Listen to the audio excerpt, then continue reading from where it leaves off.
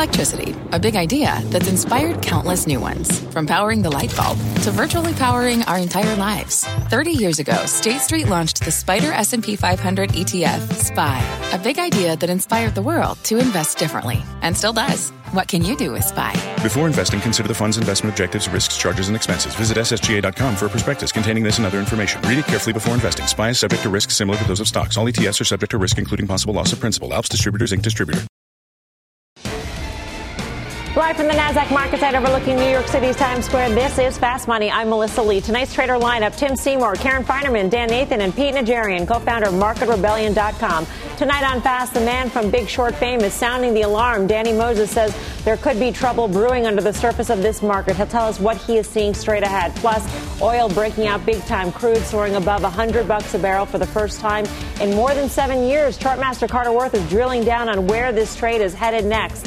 And we're all over the after-hours action in Nordstrom, Salesforce, AMC. They're all on the move right now. As the calls get underway, we'll bring you the very latest on their quarters. But we start off with the sell-off. Russia ramping up attacks inside Ukraine, sending stocks spiraling. The S&P 500 down more than 1.5%. The Dow shedding nearly 600 points. This as the great rate rout continues.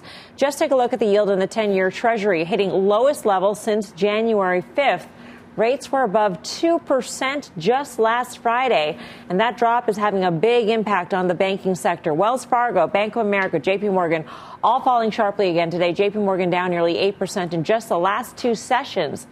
So what are these banks telling us? Is this just a reaction to the decline in the 10-year yield and what's going on with spreads, or is there another message here, Karen, that we should take? I think there's several messages here. I think that one of them is what you said, right? But there's some other ones, too. And I think the most important to me is the potential for sort of a credit, spillover, right? So as I go through and look at all the banks, I probably do what everyone's doing. You know, you put up the 10K, you put in the term Russia, and you see how many things come up, right? Hopefully it gives you a little bit of comfort if there aren't any. But you can't help but worry about a credit contagion, right? We saw that in the great financial crisis. I feel like this time they are not as interconnected, but who knows? It's the kind of thing you don't really know who had all that exposure until after when the tide goes out. So I think that's part of it. It's the rates. I think it's also, is the economy going to slow here? Might loan growth slow? That could be a part of it. I think obviously the market being down. And then I think the last one is to the extent these money center banks like a Citi, a Bank of America, a J.P. Morgan, to the extent that they have capital markets business, investment banking business, which they do, that is slowing. But, you know, I look at a name like Morgan Stanley down, $21 or so from its recent peak. That seems to be overdone, given that the bank part that we're so concerned about for banks isn't as relevant to Morgan Stanley. This might surprise you, but I'm going to say all of the above and then tack on the fact. I mean, listen, you know, we have an economy over the last 2 years that the banks were literally in the catbird seat, right? Look at the Fed, what they did in March of 2020, and then all the fiscal stimulus behind it, avoiding all the defaults, all the stuff that they might be kind of pricing in right now because of the uncertainty of the knock-on effects, what could happen with these sanctions and what it might mean for Europe's economy and the relation. It's not just European banks who are exposed to Russia or, you know, that's what. So there's stuff that could be happening here. Again, we don't know. I'll just make this one point, though, because you talk about interest rates, right? So we were just above 2% for the first time since the start of the pandemic. Well, when I go back and I think of the last two times the Fed has indicated that they were going to hike rates to fight inflation or to kind of starve off the kind of risk asset sort of bubbles that were being created, it was back in 2000. They were hiking into the top of the market there. Fed funds was above 5.5%, and the 10-year was above 6%. And then in 2007, same thing, they were hiking. The 10-year U.S. Treasury yield was above 5%. Well, here we are. We got above 2%. The stock market, the S&P 500, is only down 10%. I mean, it's only down 10%. So if there's any of this stuff that materializes that we don't know could happen, well, the S&P 500 is just, it's got way more to go. I mean, in my opinion, I'm not saying it's going to crash, but look, those were protracted bear markets that saw kind of orderly sell-offs here. And I actually think this sell-off has been orderly. We've had some panicky days, but for the most part, it's felt orderly. Yeah. You know, when you take a look at the European banks, Tim, and obviously they probably have the most exposure to Russia out of the banks in the whole world. But, you know, when you see a huge decline, 7% or so in Unicredit, you see declines in Deutsche Bank. The muscle memory sort of makes you think, oh, wow, great financial crisis. And how does that connect to our financial system? A lot has changed since then. I'm wondering how you think about it and whether or not there are sort of spillover effects. Well, my muscle memory on European banks is also that the lower rate environment was deadly for Deutsche Bank. And if you think about the rally that the European banks, they'd significantly outperformed U.S. banks until about 3 weeks ago. And they were doing that because the 10-year Bund had gone from deeply, deeply negative into, 30, 40 BIP territory. The pullback in the 10-year here is the pullback in interest rates across Europe. So that's my first kind of muscle memory. My muscle memory is also European institutions that do have credit exposure, have a lot more credit exposure than we do. And those money center banks in Europe have that much more exposure. And yes, look, banks that most people don't even know anything about, let alone know how to pronounce their names. Raiffeisen Bank, OTB in Hungary, Credit Anstalt, Unicredito. I mean, these are banks that have a lot of Russia exposure, and I think that that's something that clearly is playing out. Deutsche Bank historically and infamously has been very much tied to Russia over the last couple decades. So those are the things. I think we can't underestimate enough how everything is tethered to the 10-year. So we've kind of peak to trough here.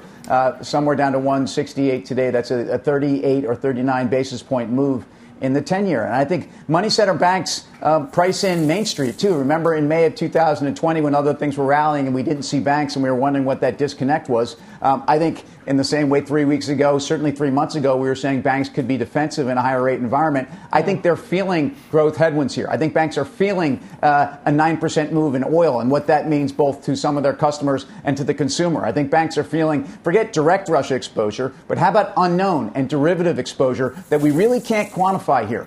And I think those are the issues here. I think we're still very far away from a credit event, but we're all talking about this because it's real if you see a significant slowdown in the economy. Pete, yesterday you talked about oil and what that would mean for the consumer and for the economy and how oil prices that spike higher can't possibly be good. Is that what the banks in part are telling us here, that this is a headwind that will have implications on economic growth? I do think that's part of it, Mel. I think the other part of it is everybody was talking about credit exposure. I think that's huge. And also, let's add in the velocity of this move. I mean, I talk about it all the time, but I mean, we talk about volatility. Volatility is there. We popped all the way to 35 today before pulling back towards 33. But then you look at volumes. Volumes have been there. You look at the derivatives markets. We're well over 40 million contracts a day on average so far. That's huge. But the velocity of these moves is really something. And I talked about it last night, that last 22 minutes of the day yesterday. And then take a look at what happened with the 10-year today.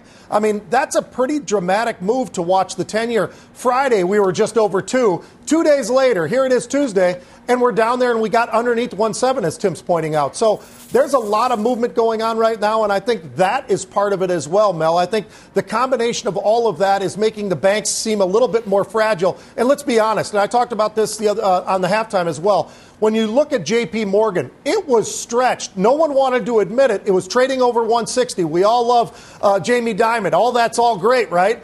But at 2 times book, that becomes more and more expensive. So I think that there is a reason for some of these pullbacks, and specifically in some of the names, why they're pulling back even more than others. And it's not necessarily the Russia exposure. A lot of it, I think, has to do with the levels in which they had already reached, Mel, before they started this correction that we are seeing now. And we're in the midst of it, especially with all of this movement that we're talking about right now. And, what is under the books? It's not just credit exposure. It's exposure to a lot of different things. And we know that those exist. They've existed in the past, and we've seen it with the white whales and all the rest of it. There's a lot going on, I think, within the markets right now, especially in the financials. Yeah. And when you say we all love Jamie Dimon, Karen had a big smile because you meant really especially Karen Finerman. All right. Let's bring in an investor who has successfully navigated the great financial crisis. Danny Moses, of Big Short fame, is founder of Moses Ventures. He's also co-host of the On the Tape podcast. Danny, great to see you. Pete was just talking about what is on the books and to the extent that Russia is on anybody's books, there are also possibly positions that have gone wrong.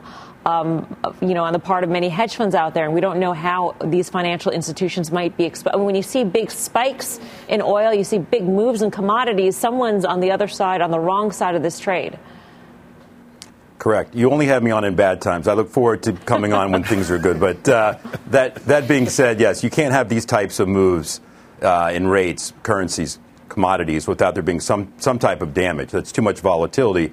And this is the first time in a long time that we've faced this type of sustained volatility without the Fed having our back. And you think about it, all the liquidity that's been being pumped into the system that's found its way into various crevices and parts of the markets right now are really being exposed. And so this is not a healthy environment to be in. I think we're going to see, whether it's loans to hedge funds, whether it's banks themselves, certain banks are exposed in various areas that others aren't. Some are more focused on U.S. economy and the U.S. consumer. Some are international. So you're starting to see a little bit of bifurcation there, and the stocks are trying to tell you which way that's going to go.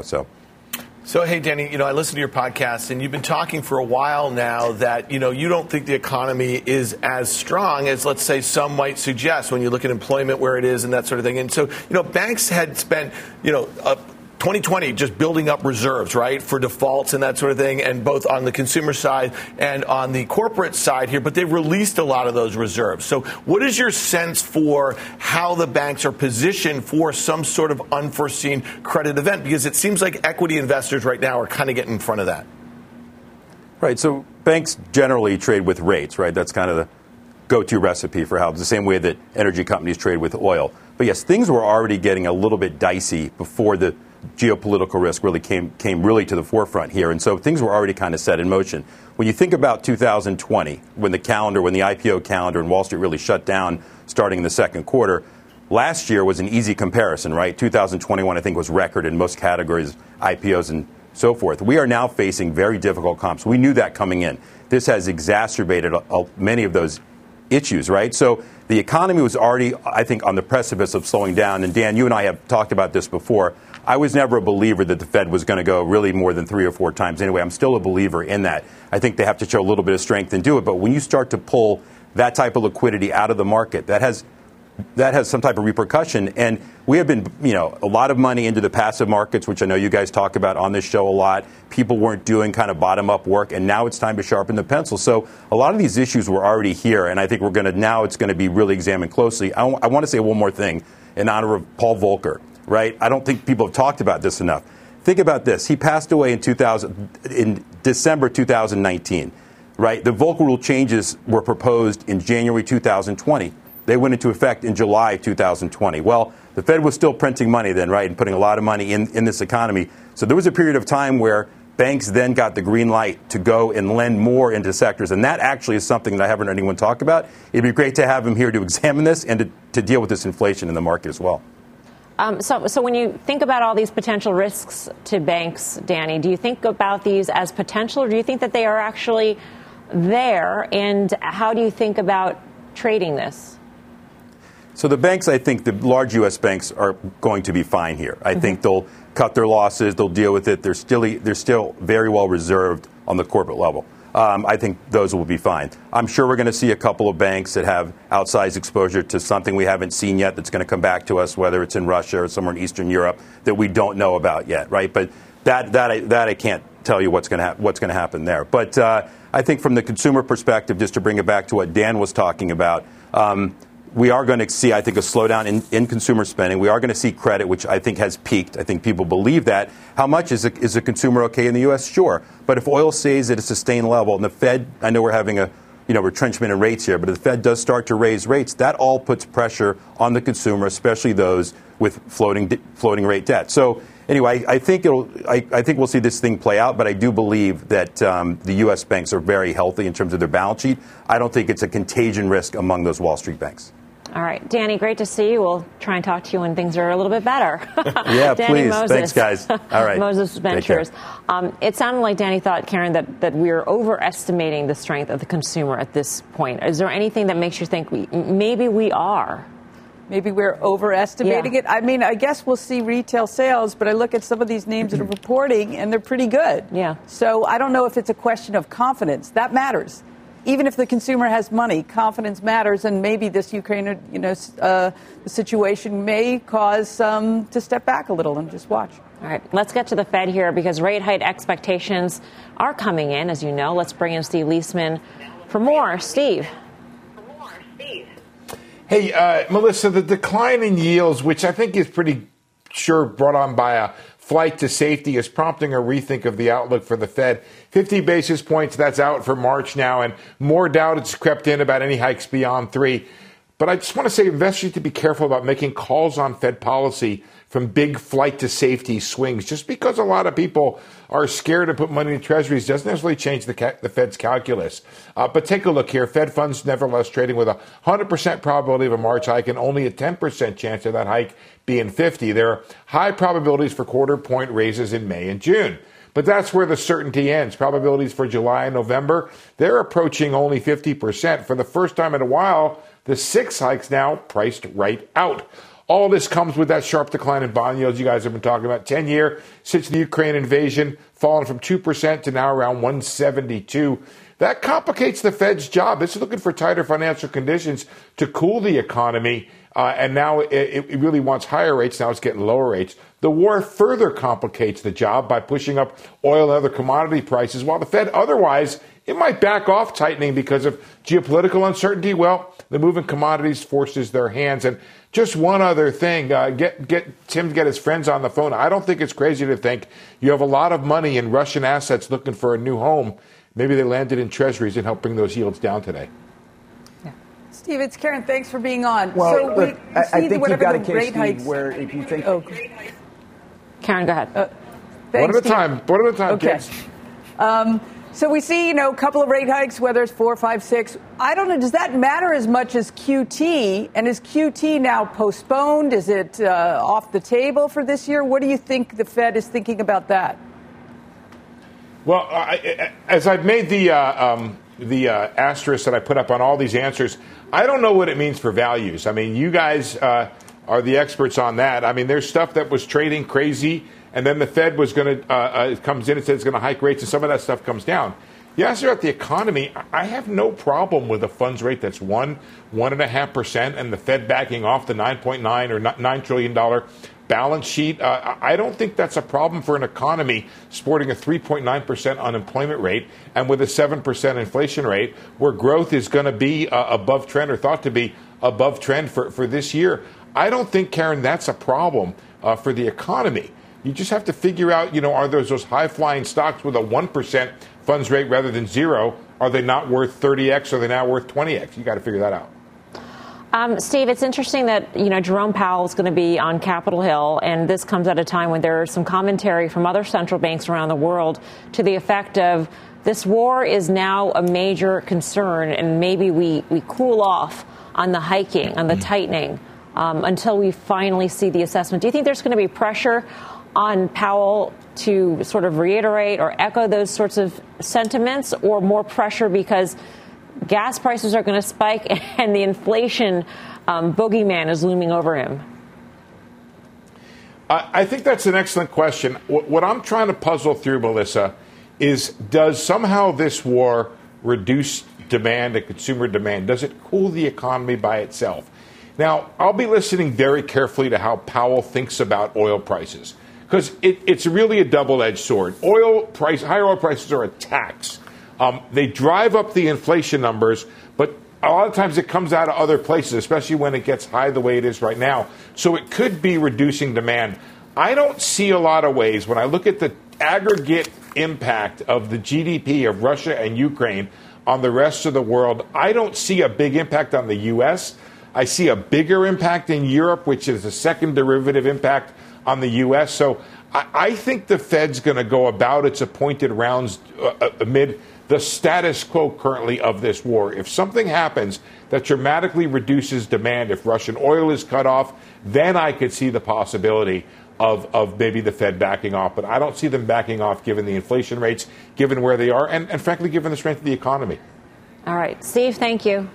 Steve Liesman. Pleasure. Pete, how are you thinking about all this?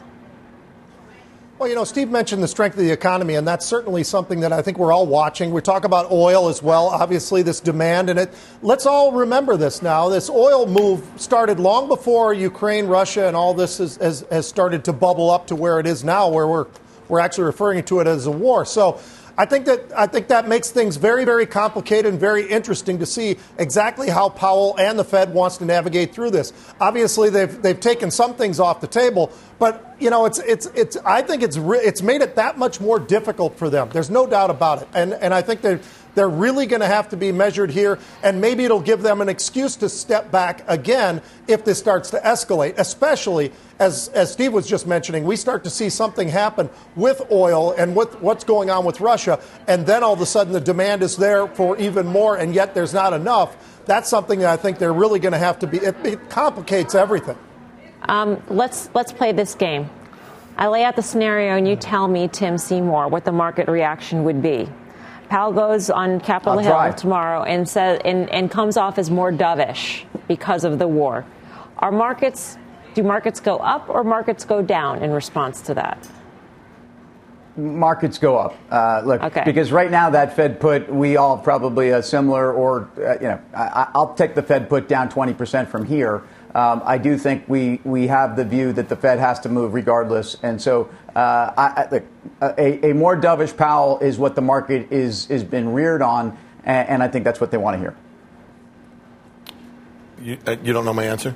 It's down. It's down. It's always down. I just want to be really clear. But no, I gave you kind of eyes in the break there. Yeah. Listen, it's down because, A, the Fed loses their credibility. They already said what they're most focused on, which is inflation. Everything that's going on geopolitically only exasperates those issues of inflation. And I just want to say one thing. I take issue with this thing that the economy is doing so well, that it's so good. I mean, we have trillions of dollars of fiscal and monetary over the last couple of years. The economy was already slowing in 2019 before the Black Swan pandemic here. And I believe that the 10-year U.S. Treasury yield was at 1.53 just a couple months ago because it was signaling that the economy wasn't as strong as maybe that really great unemployment number was speaking to. So to me, I just don't really see it here. And I don't really see too many ways out right now for the economy, especially given the fact that the only thing the Fed can do that thinks they're going to help is kind of lose their credibility.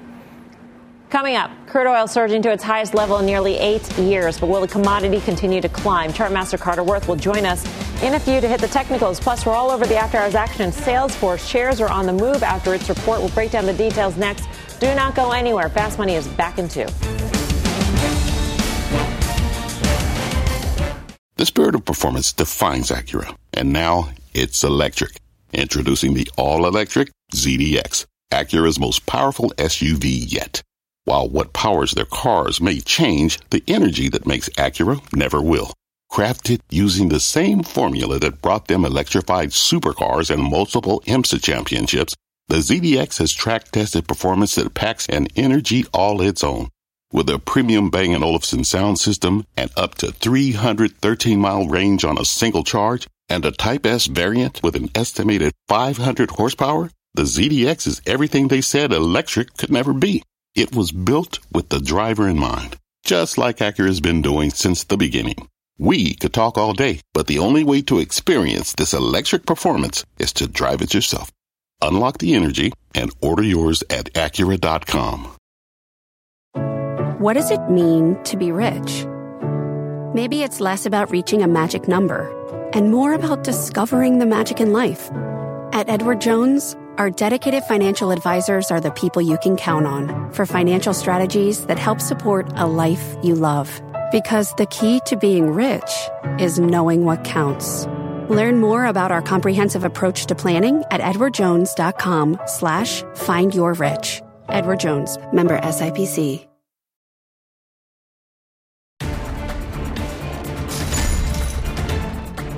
Welcome back to Fast Money. We've got an earnings alert on Salesforce. Shares moving higher after its latest report. The conference call is underway. Let's get to Deirdre Bosa with the details. Debo.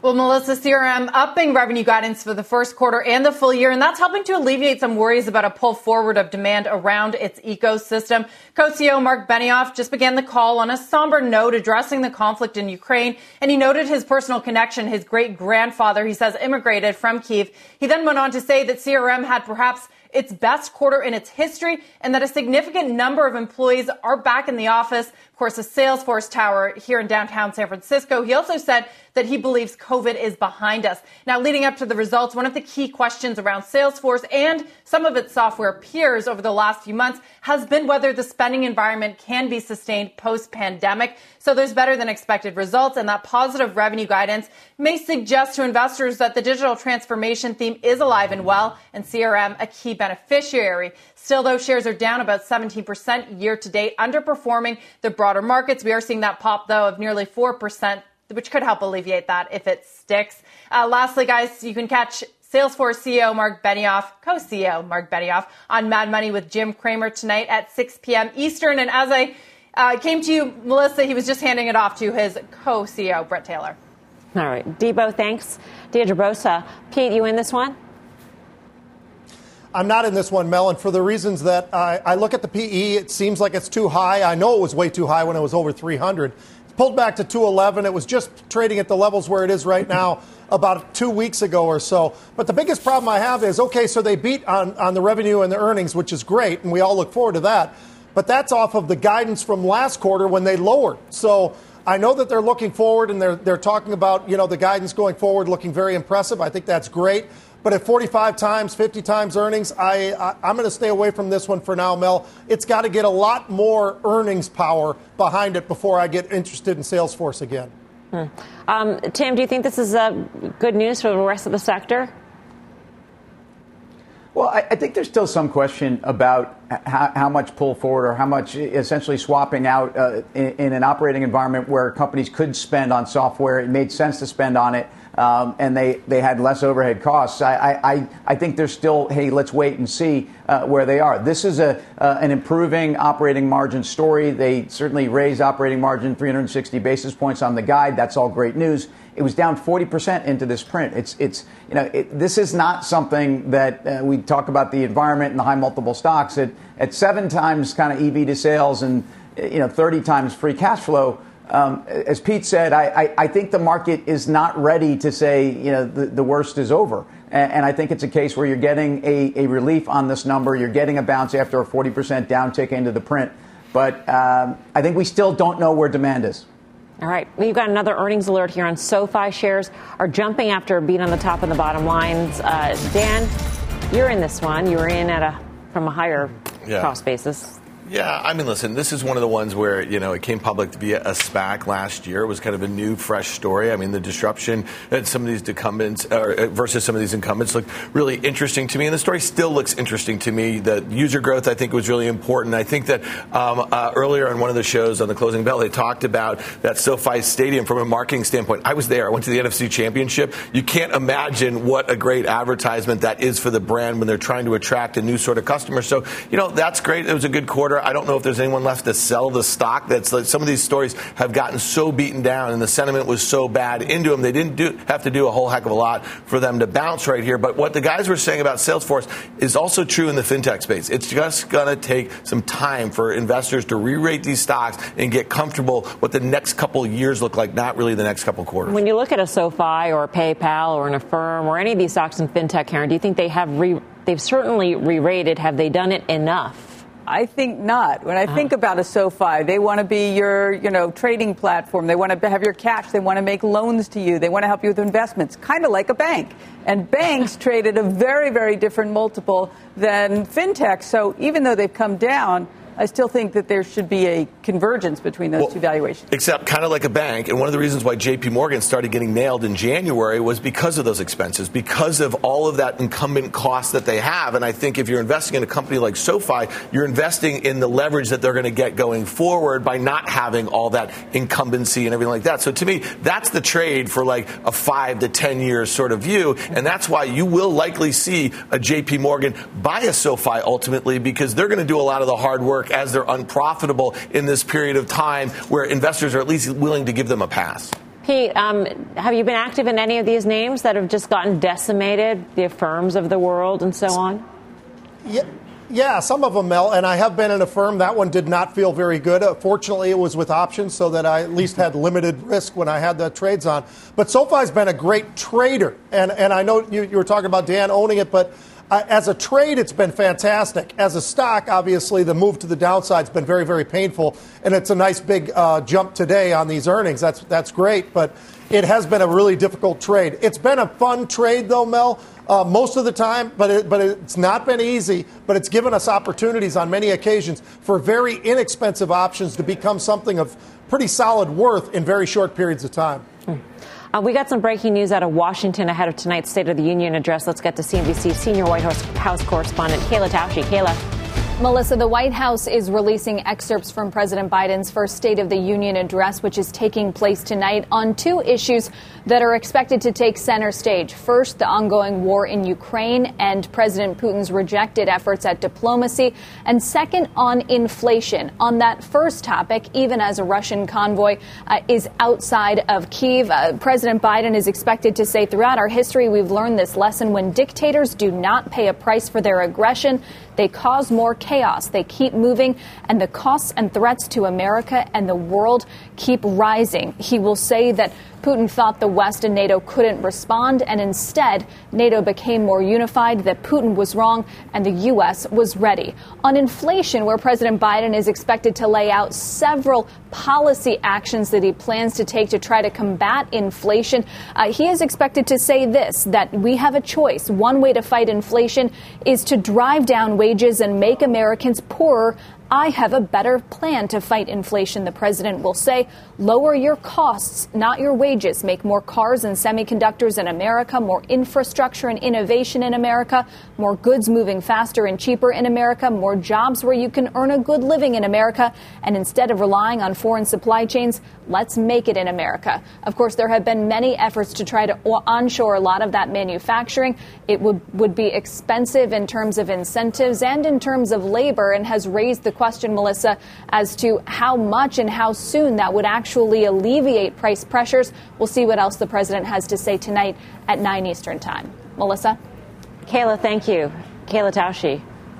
Kayla was running through what President Biden would say, and we're just sitting up here on the desk just kind of scratching our heads. I mean, onshoring is more expensive.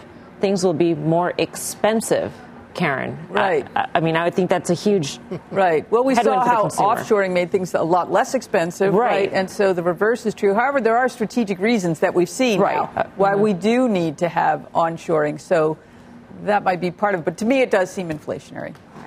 Speaking of inflationary, crude oil prices spiking 10% today, topping $100 a barrel for the first time in 7 years. The energy sector, the only one in the S&P to post gains today, with names like Conoco, Pioneer Natural, and Hess all hitting 52-week highs. But where are prices going from here? Let's get straight to Carter Worth of Worth Charting, who can help sort this out for us. Carter. Yes, please. Well, a very hard subject and a very important subject. Let's go right to the charts and try to figure it out together. So the first chart here is the daily chart of WTI crude oil. And what we know is it is moved up and out of this, you can call it whatever you want. Some people call it a megaphone formation, but it's moved up and out of this formation. Now, today, a big low to high spread, up 12%, right? Closed at 103.40, having hit a high of 106.78. 95 on the low. And so the question is this the beginning or the end of the run? Let's look at the next chart and maybe we can figure it out. So this is an all data chart going back to the 1980s. And what is clear is the two sort of outlier events. You see the spike in 2008, that was in July when crude hit 147 a barrel. And of course, we see the reciprocal collapse, the COVID low, when actually crude went briefly negative and is negative as $40 a barrel. The way I've drawn the lines anyway, the upside, and it's not much actually, gets you to maybe 112, 114. So the real question is, we're full. Now here's a comparative chart on the screen. That's oil versus the energy sector. Look at the next chart. It's the same comparative chart, but it's a little bit longer term. This is since 06. They obviously track one another. One more comparative chart. This goes back to the year 2000. But what you see is the overshoot and the undershoot is the orange line. That's the commodity. That's oil relative to the stocks. And so two more charts, and then let's try to tie it all together. This is the entire history of the S&P 500 energy sector, obviously dominated by Exxon and Chevron, but others in it. Now, let's look at the same thing another way. Final chart. This is It's a ratio. All it is the relative performance of that preceding chart of the energy sector to the S&P 500 since GICS data begins in 1989. And here is the interesting thing, and you can see where the line is drawn. Relative performance of the energy stocks made it low in 1998. Crude was $10 a barrel. .com was all the rage. And of course, from there, it all reverses. Energy stocks outperform the S&P. .com underperforms. We are now, after having collapsed, quietly approaching that line. I think that's about where it peters out, runs out of gas. Carter runs out of gas. Nice one. Thank you, Carter Worth of Worth Charting. Pete, I think you would disagree. You like these energy names. Yeah, I've been disagreeing for a while with a lot of the people that are pushing against the price of oil, Mel. I still think that there's room to the upside. Obviously, this is the first or second time now that we've crossed over the 100 mark over the last couple of days. And I think there is a little bit more room to the upside. And with the added side of what's going on, I think, with Ukraine, Russia, I think that that's just one more element. But there were plenty of different reasons why this was already moving to the upside. I continue to think demand is going to be there. And I tell you what, my biggest concern is the prices at the pump. And the one way I'm defending against that is I have so much oil exposure right now, and it's been working to the upside. You just have to be disciplined. But every single day, I add more and more and more oil to what I've got in terms of representing my portfolio. And right now, it's probably at the highest level that it's been in over 2 years. That's an interesting hedge against paying more at the pump. Tim Seymour, where are you in oil, and how are you feeling about this notion of petering out on the equity side of it? Well, I think energy equities today showed that there really is some concern that you could be destroying some demand, and as you get to higher oil prices. I actually tend to agree with Pete in terms of the underlying commodity. I see both structural dynamics in terms of a lack of investment. I see supply disruption dynamics that are obvious. I see a tactical allocation here, and I see inflation more broadly that continues to rise. I think oil is going higher. I think it's not about to peter out, and I think that ultimately there will be demand destruction, but that's after we've taken this thing higher. Look, the integrated names look great. I also think you want exposure to U.S. LNG and nat gas, but especially LNG, especially that can be exported over to Europe. So look at Cheniere, look at other plays across the board where I think they've actually been able to ramp up production.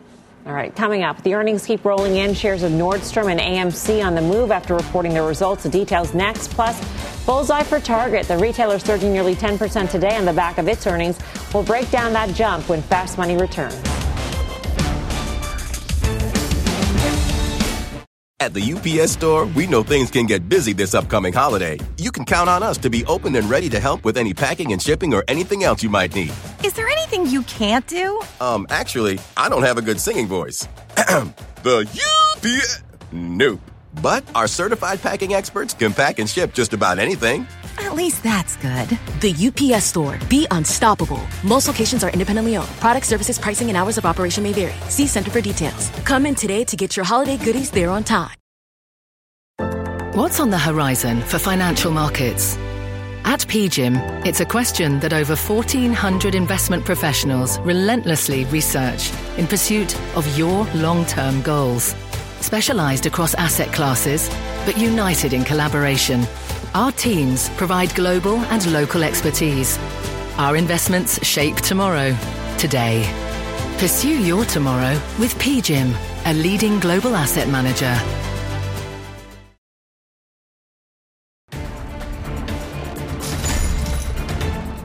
Welcome back to Fast Money. We've got an earnings alert on Nordstrom shares surging after reporting. Let's get to Courtney Reagan with all the details. Court.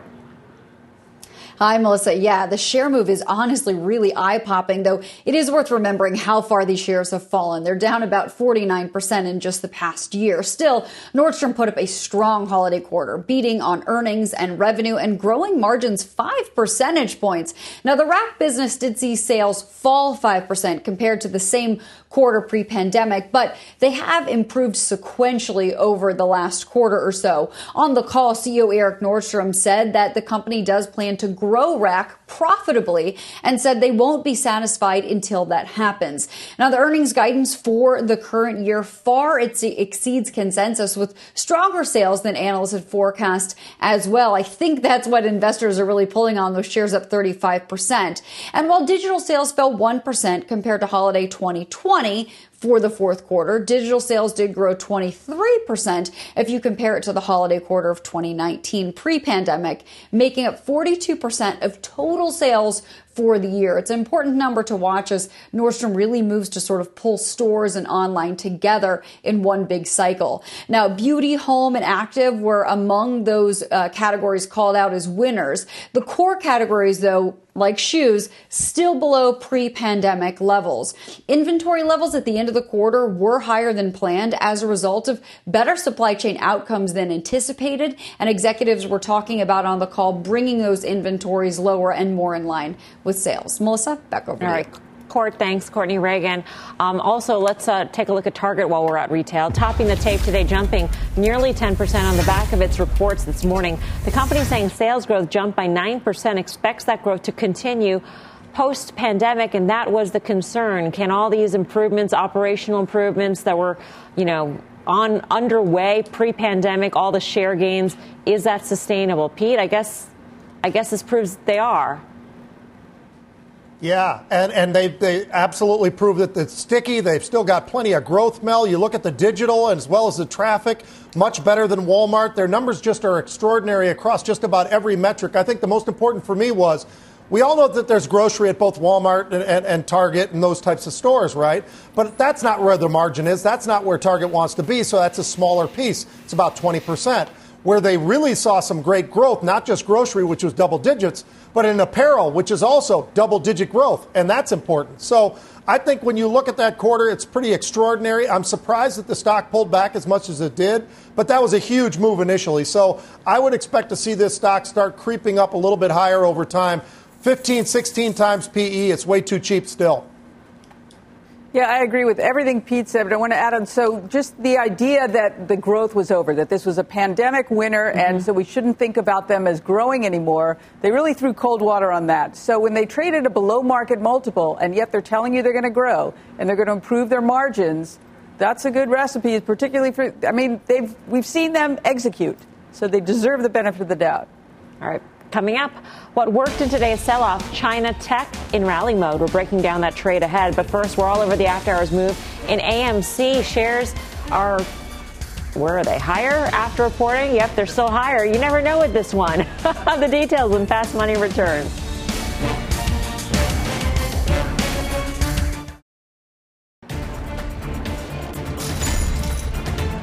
Welcome back. We've got an earnings alert on AMC. Check out the shares. They're up by just 0.7% off the after-hours highs following the latest earnings report. The conference call just kicked off at 5 p.m. Eastern. Julia Borson's in on the action here. Julia.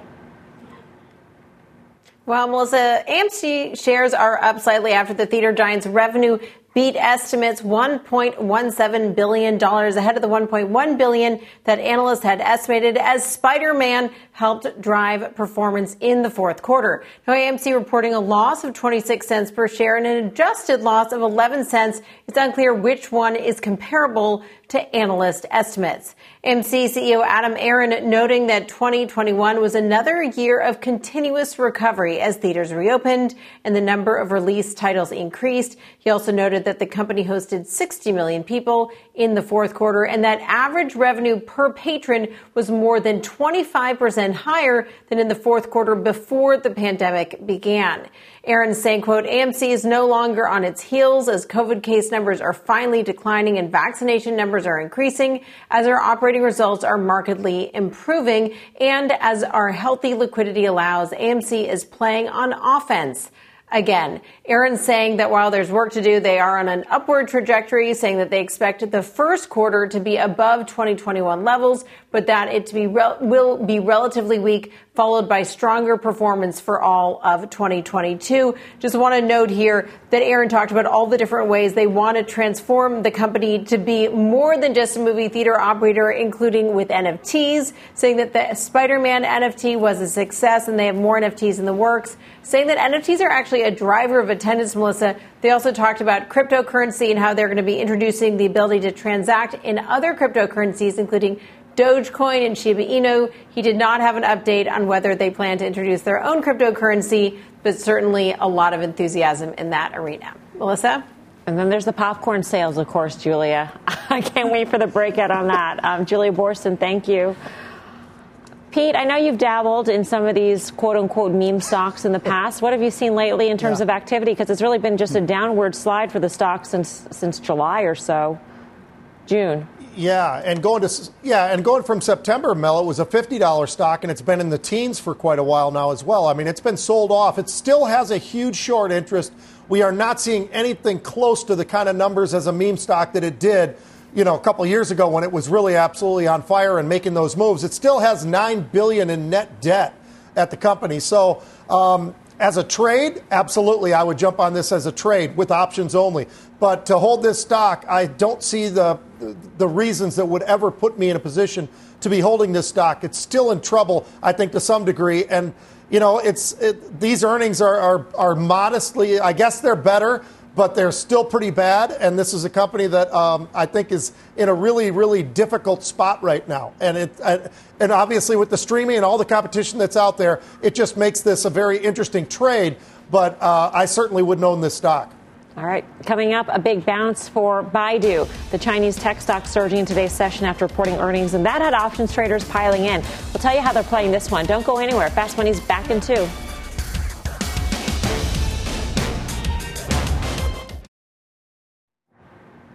Welcome back to Fast Money. Check out the big bounce in Baidu. Investors piling into the stock and the options following a big earnings beat. Let's bring in Mike Coe for the action. Mike. Yeah, we saw a lot of options activity in Baidu today. It traded 4 times its average daily call volume, over 50,000 call contracts in total. A lot of that was short-dated upside call buying, but one of the more active contracts seeing opening activity was the April 170 calls. We saw over 3,200 of those trading for just over $9.50. Buyers of those calls are obviously betting the stock will exceed that strike price by at least the premium that they spent. That would be an increase of over 10% over the course of the next 6 weeks. Tim, what do you make of this one? They had a lot of positive commentary regarding advertising growth being restored, et cetera. I mean, some good commentary from the quarter. Yeah, they have gone through a difficult period in terms of ad growth, slight declines that have stabilized and look like they may be starting to inflect. The stock also could be starting to inflect. It's been consolidating somewhere around this 160 to 170 range since all the way back to August. They also have commercialization of robo-taxi on the horizon, and that could be a driver for the stock. The entire Chinese internet space has been under pressure from Big Brother, and I think that's one of the biggest issues. Baidu, I think their core business is getting healthier in an environment that in China, I think at least cyclically, the worst was probably last year. The worst being the Beijing crackdown. Karen, do you have the courage?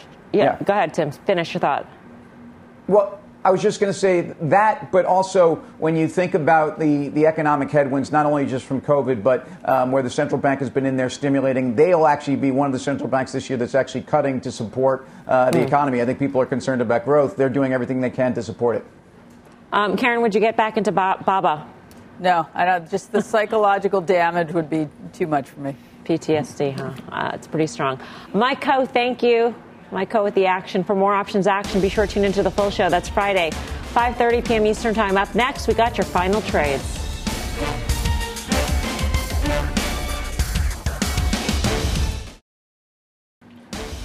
Do not miss our special coverage of the State of the Union starting 8 p.m. Eastern, right after the news with Shepard Smith here on CNBC. Time for the final trade. Let's go around the horn. Tim Seymour. T-Mobile, this isn't just an EBITDA growth story, but it's a free cash flow story. Check it out. Pete Najarian. I'm going to give you a front line. It's shipping and transportation of oil. Karen Feinerman. Yeah, this is one we talk about a lot. Short the HYG. If we get into credit crisis or inflation, this could work on the short side. Dan Nathan. Yeah, I have a special final trade today to a very special guy, my dad. He turned 80 today, and he's watched every episode of Fast Money that I've been on for 11 years. He watched every episode of Options Action that was on for 10 years. So happy birthday, Dad. Very special one. And I'm with Carter on the USO. That's the oil ETF. I'm a seller. Happy birthday to Mr. Nathan. Thank you all for watching Fast Money. We'll see you back here tomorrow at 5 for more Fast. Meantime, don't go anywhere. Mad Money with Jim Cramer starts right now.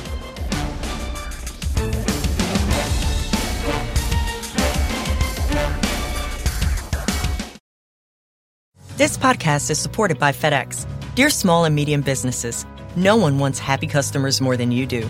That's why FedEx offers you picture proof of delivery, packageless and paperless returns, as well as weekend home delivery to 98% of the U.S. on Saturday and 50% on Sunday. See the FedEx service guide for delivery information. FedEx Ground service is also faster to more locations than UPS Ground. See what FedEx can do for your business. Absolutely, positively FedEx.